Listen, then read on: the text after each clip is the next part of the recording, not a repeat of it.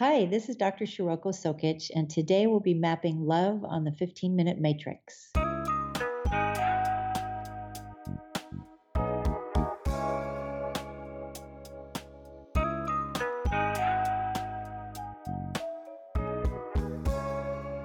Welcome to the 15-Minute Matrix. I'm Andrea Nakayama, functional medicine nutritionist and your host. This is the podcast that brings you bite-sized insights and lessons on how to use the most important tool in functional medicine and functional nutrition. Today on the 15-Minute Matrix, I'll be speaking with Dr. Shiroko Sokic. Board certified in both acupuncture and functional medicine, trained in surgery, and consistently pursuing the latest in medical innovation, Dr. Shiroko's exceptional knowledge of the body, her relentless perseverance, and her expertise in both Western and Chinese medicine is the ultimate prescription for healing. As a leader of integrative medicine practices, her methods are informed, effective, intuitive, nurturing, and for patients with difficult or mysterious illnesses, she is the end of the line because she never gives up. That's precisely why today we are talking about love.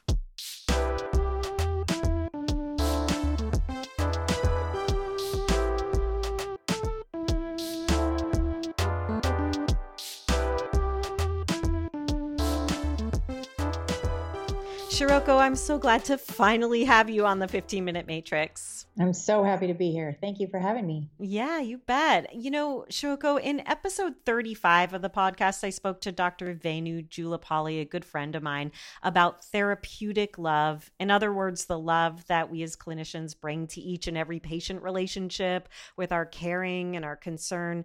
But today I want to focus more on love as a mediator, love as a true agent of healing. And you speak to this so well. Can you start us off by sharing how you define love in the realm of healing? I define love as the most healing power in the universe, and it's about so many different things. The way I think about it is relationships. So love is our relationship to one another. It's our relationship to our bodies. It's our relationship of ourselves to one another.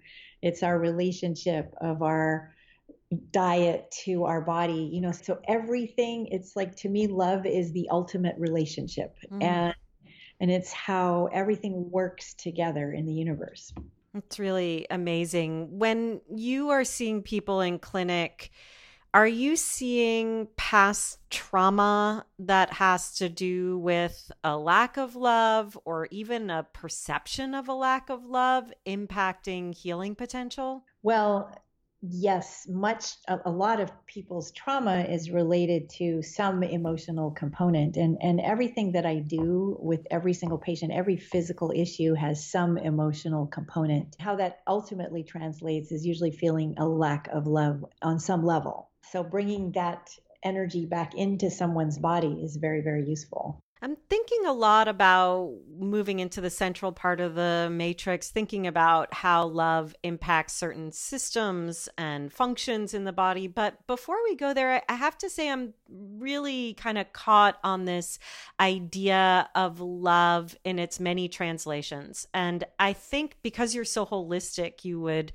term them all as love. But I'm thinking about puppy love, or the love that we're looking for that's like the Disney love versus the long-term love or the therapeutic love. How do we look at these different kinds of love and what's happening in the body and what's actually most healing? Or does it not matter? Any sprinkle of the good stuff is the good stuff. To some degree, any sprinkle of the good stuff is the good stuff. I think what's really important is that when you're struggling with any of the concerns that you have on the matrix here, when you're struggling with any of these health concerns, and most of my patients have difficult health concerns, is that you become a generator of love. So receiving love is one element of love, but generating love within yourself is what is like maybe the most powerful healing. And I have many suggestions in my book, Healing When It Seems Impossible, to how to generate love. But something as simple as, like, let's say you're in a relationship with someone and you're not feeling the love that you want from them. So, like a lot of married couples, they go through times when they're feeling like there's not enough love coming from the other person. Give them love. That's so important, Shiroko. I think also as we become more jaded or we have our own ideas of what love feels like, we often get trapped in the quest for something that maybe doesn't exist in exactly the right puzzle piece that we think it should. Yeah, exactly. And I mean, I myself have spent time doing this. Looking for love, from outside of myself. And I think one of the biggest things that happened to me when I split with my husband was because all the love that I felt belonged in my life disappeared, and I was heartbroken. And what healed me was at first the love of the people in my life who were my friends and my patients and other colleagues, but also becoming connected to love within myself and becoming a generator of love and giving it to other people. So, like, the most healing was me starting to give love to my patients, to my friends, to other people, because that's kind of exponential energy that you can use for your body. I want to talk about that, what it does in the body. It makes me think, Shiroko, about you brought up when you split with your husband. When my husband died, I found myself saying, I don't know what to do because he brought out the best in me. And I had to kind of pause and go, if he brought out the best in me, then it's in me. So how do I tap into and live from the place he ignited? And I think in some way we can all do that with the places where we felt best in our lives or felt the most sparkly love in our lives, and go back to, like, what was that in me that allowed that to happen? Do you have techniques to train patients to get into that? And I know we'll link to your book in the show notes, but is there anything you can share with practitioners that you'd be recommending in that area of tapping into our own self-love? Yes, absolutely. I could do it from many different angles. So I'll give you a few examples. One is very, very simple. Whatever part of your body is really giving you a hard time, start petting it. So let's say you had knee pain and it just feels impossible for your knee to even function. You could just start rubbing your knee and putting love on it and just telling it how much you love it. And it sounds a little bit silly, but really it starts to feel less painful when you start giving it some nurturing. And any physical part of your body that is struggling, you can put some love into it just by petting it. My ex-husband actually used to tease me because I was always massaging myself or always rubbing some part of my body, but it's a very great way to start a healing process. The second, as a practitioners, and so many of your audience are practitioners and healers, is first of all, think about, like, whatever, like, especially if you have a difficult client, think about what love would do for that person. Like, how could you love them more? Sometimes when you love somebody, you're telling them a hard truth, right? So you might tell them something hard for them to hear in a loving way, or you might hold their hand when they're having a difficult time with something, so such simple little things.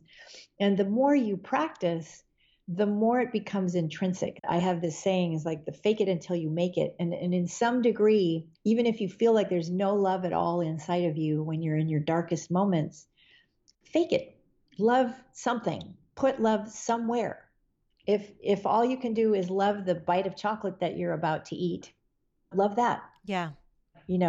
Put it in your body with love as you're eating it. Or if you're in a lot of pain, I mean, some of my patients really are in a huge amount of pain, and they may, the only place that may not hurt is their pinky toe. So touch your pinky toe and say, I love you, and pour that love into your pinky toe and be grateful for that. It makes such a huge difference.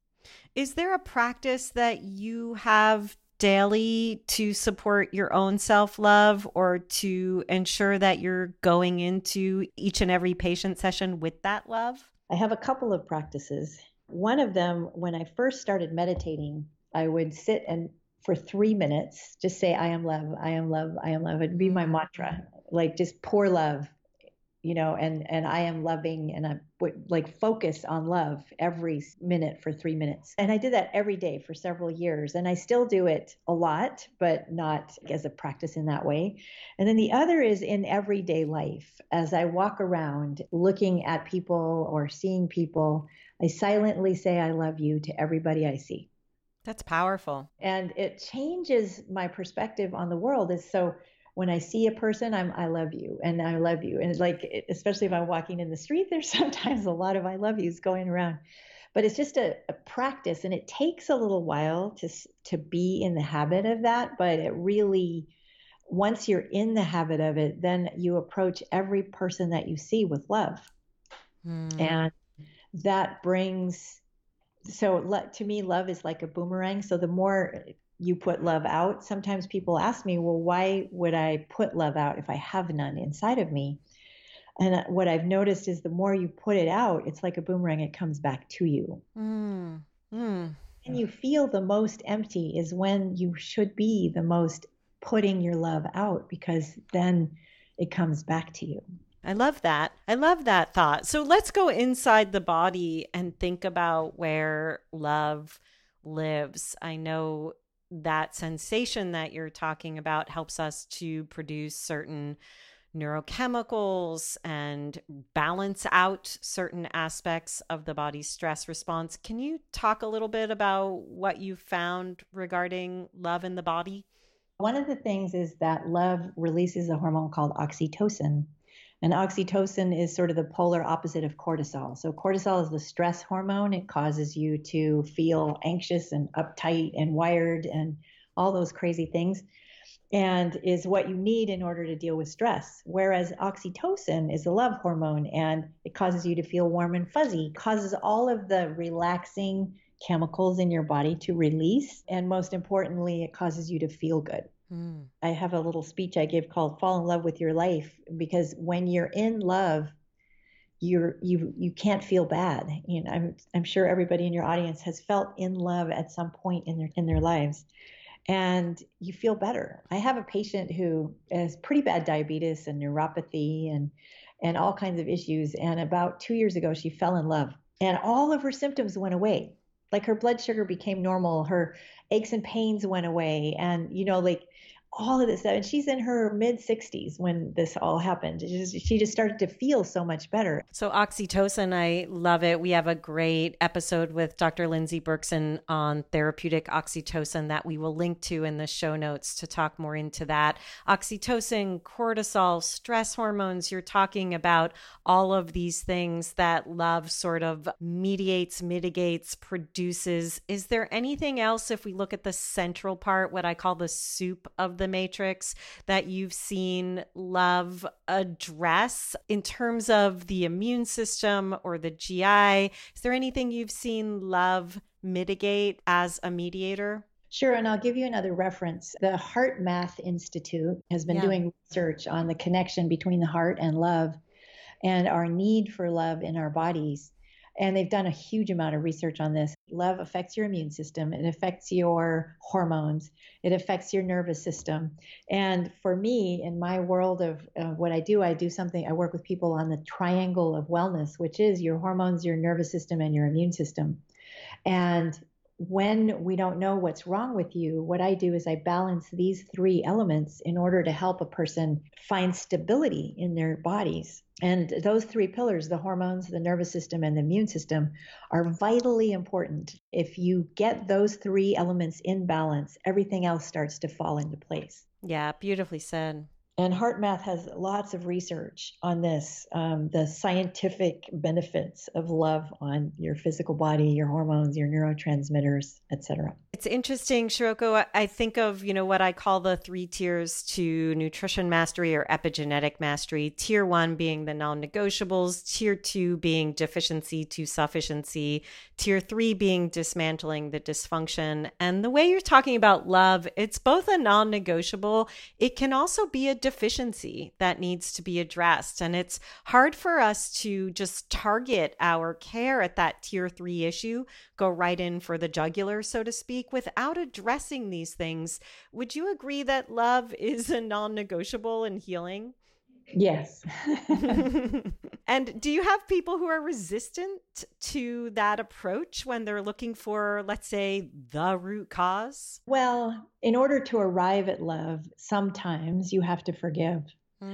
So many people are reluctant to forgive, thinking that that's the only way to get to love, which is why I always give these very simple little suggestions of faking it till you make it.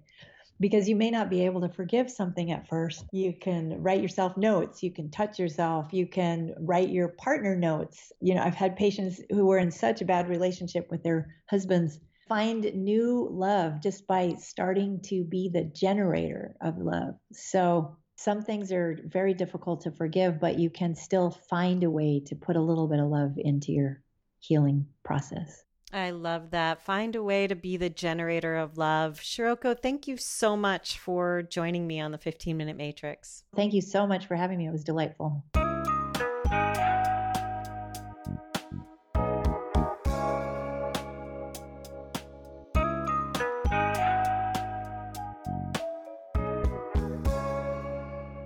The 15-Minute Matrix is brought to you by me, Andrea Nakayama, and the Functional Nutrition Alliance.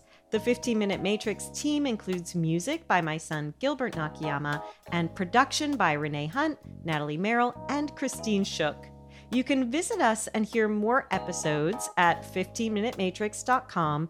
And if you'd like to be notified each time there's a new podcast episode ready and waiting for you, please go to 15minutematrix.com/notify.